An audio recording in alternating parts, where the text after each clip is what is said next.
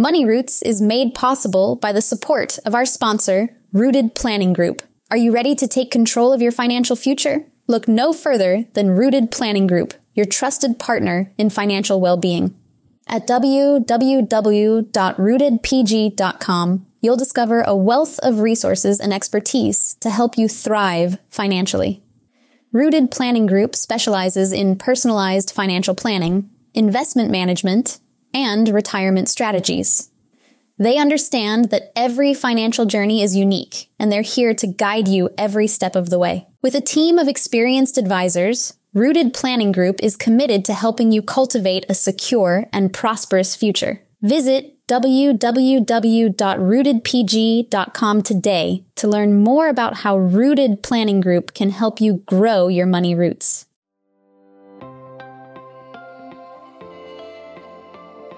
Every week, it's my goal to share a story of someone's journey through their life and financial vineyard. We take you from their roots to the journey of their vines and the influences in the air that have helped craft their delicious lives. Like wine, life and finances have different palates that should be celebrated and not judged. Welcome to this edition of Wine and Dime with Amy Irvine.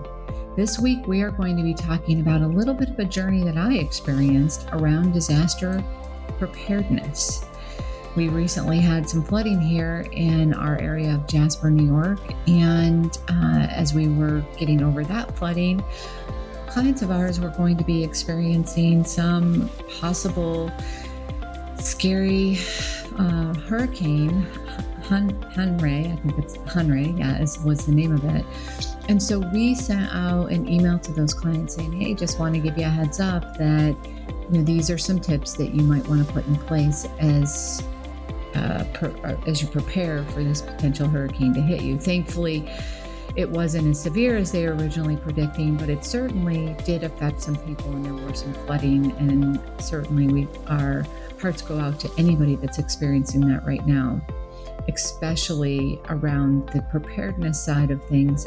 If we could have in any way, shape, or form given them a heads up to some things that they could have done. But before we dig into that, we wanted to mention a winery that we discovered on the wine side of Wine and Dime called Shaw Vineyard. It's a winery out of Himrod, New York, which is off the Finger Lakes area. We were given a red wine that we very much enjoyed, and we wanted to pass along this sort of off the beaten path winery. Because number one, we really enjoyed the wine, and we enjoyed the Celtic design of the wine and the vineyard design on the bottle itself. That's always something that's attracted to me.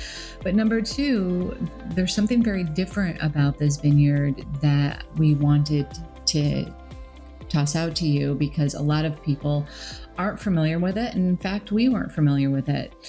They make something called orange wine. So this was not something that I had ever experienced, but it is a white wine that is basically fermented similar to the way a red wine is, with the skins left on for a period of time. So we were excited to try it. We would encourage you to go out to their winery to explore a little bit more about it, shawvineyards.com, and let your taste buds travel with you a little bit if you can't travel a ton yourself. So moving into the discussion that I really wanted to make sure we had today, which is around disaster preparedness, we also want to mention that going into September, we are going to be talking a lot about insurance, specifically about property and casualty insurance, which is your home, your auto, your umbrella policy. So be prepared to learn a little bit more about how insurance can help transfer the financial risk from you to the insurance company. That's really the purpose of insurance. Now, insurance is something that a lot of people wish they didn't have to spend their money on, but boy, if they do have a situation, it's certainly there for them to help guide them through that disaster that they might have, or that accident that they might have, and protect their assets. So today we're going to be covering a couple of things. One is a family plan, a go bag, and a document order, and to make sure that when and if a disaster actually happens, you are prepared.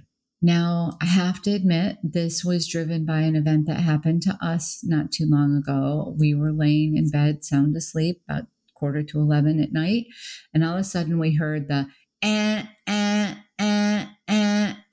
It was a sound that was bouncing back and forth between my husband's phone and my phone. It was that emergency awareness alert, right? So this was not a test of the disaster recovery system. This was an actual event. Our friends in Addison were being evacuated due to massive flooding that was happening. It's not a sound that you want to be woken up to in any way, shape, or form, and it certainly got the heart racing. Our area of Jasper, New York, where we live in the summertime, was also severely affected, but evacuation was not required there. However, it was still very scary and certainly got our blood flowing to be awoken in that manner. So that's what got me thinking about, well, what if it had been something where we had to be evacuated immediately? Would we be prepared to do that? So I dug out our disaster recovery plan, or disaster preparedness plan is really what I should call it. First and foremost, the family emergency communication plan. Who would we call? What are their numbers? Who would need to be contacted? You may have a school or work that you need to get in touch with. Who are the people in and out of town? What doctors and pharmacies and veterinarians would we need to contact if indeed there was an emergency where we needed to be evacuated or something like that was happening? Where would we meet in the situation if we did need to be evacuated? Would there be a neighborhood that we could go to? Now, in my situation, I did not personally need to be evacuated, but the very next day, we had no cell service and we had no landline service and we had no internet service. So we had to find a location where we could get at least a little bit of a signal to be able to place a phone call. And thankfully, within our business, we have a disaster recovery plan that actually talks about the steps if something ever happened to me or if I was not able to communicate. So we got a hold of Kate Welker on our team, who is the first person that's listed for me to be able to contact. And the cell service was very weak, but she got the message that I didn't have landline, I didn't have internet, and I had a very weak cell service. So she was able to contact the rest of the team and let them know what was going on. And they were able to communicate with each other and keep in contact until I at least had cell service, which was around 11:30 later that day. Still very spotty in nature, but at least I did have it. Internet was restored around 5:00, but we were, well, okay, what would be the next steps if it was beyond 24 hours? That was already being planned out. Would you have the same capability? Would you know who to contact in that situation? Is there something that would be pulled off the shelf if you had a similar situation where everything kind of went down unexpectedly? Also, if you did have a situation where your family, let's say you have siblings or parents that had to be evacuated, where would you meet and how would you be in contact? Do you have alternative chargers for things like your cell phone so that you would be able to communicate, assuming cell service is up? But there was no electricity that was going on. We were lucky we didn't lose our electricity as well, but if we had, I do have those backup batteries. I have multiple backup batteries that I could use to charge my phone should I be able to communicate. So those are things that you would want to think about. Where to meet is really important as well. As I mentioned, making sure that you all know where you could actually meet up. Now, in my situation, I did try to drive to both Corning and Hornell. And at that point in time, all roads were closed in both directions. So I just ended up going back home and kind of hanging out for a bit to see what happened. But, I did get a message to my family that I was okay and that we couldn't get out of the area, that we needed to sit tight in our home safely. Also, we needed to look for ideal alternate routes because as it worked out, the trek to Corning was not going to change for a bit. Part of the bridge, one of the bridges was in pretty bad shape, and it's still to be determined as to when that would actually be repaired for me to go the normal route. So we did map out some alternative routes for me to be able to get in different locations if we needed to, or even different hospitals should there be an emergency. The other thing that we talked about after the fact was if we had to be evacuated from our home, who would grab what and carry what, and where would we actually go in that situation? So that was something that we talked about after the fact. And we found a great resource, which is a FEMA family communication plan that you can actually fill out. So we will attach that to the show notes so that you and your family can actually fill that out and be prepared in your situation. If you have valuables or those kinds of things, it's important to know what are you going to leave? Where could they be protected? Who's going to grab what? Especially also important papers and documents. The other thing that we talked a lot about was a to-go bag. Of course, we knew that we were going to get an enormous amount of rain. And when we saw that Hurricane Henri was on its way to the East Coast, we talked to clients about creating a to-go bag, which is some water, possibly as much as 3 days supply if possible, some canned goods that would be high in protein like beans, tuna, peanut butter, beef jerky, granola bars. Again, have a good 3-day supply of those kinds of things. And if you have kids, make sure that you have some snacks that they would be in, maybe drink boxes that they would be able to eat. Some useful tools would be things like flashlights, utility knife, can opener, duct tape, matches, those cell chargers, as I already mentioned. And if you can find one that is a solar cell charger, even better. Small bottle of bleach or hand sanitizer, some battery powered or hand crank radio if you have it, and everybody's favorite Swiss Army knife. You also want to have a change of clothes and some shoes. A couple of days worth is very important. Very important item would be a small first aid kit and some sanitary products like soap, toothbrushes, toothpaste, large trash bags. Those can come in use for multiple reasons, including even raincoats. You always want to have medication. If you hear that a storm might be coming, you want to have at least a week's worth.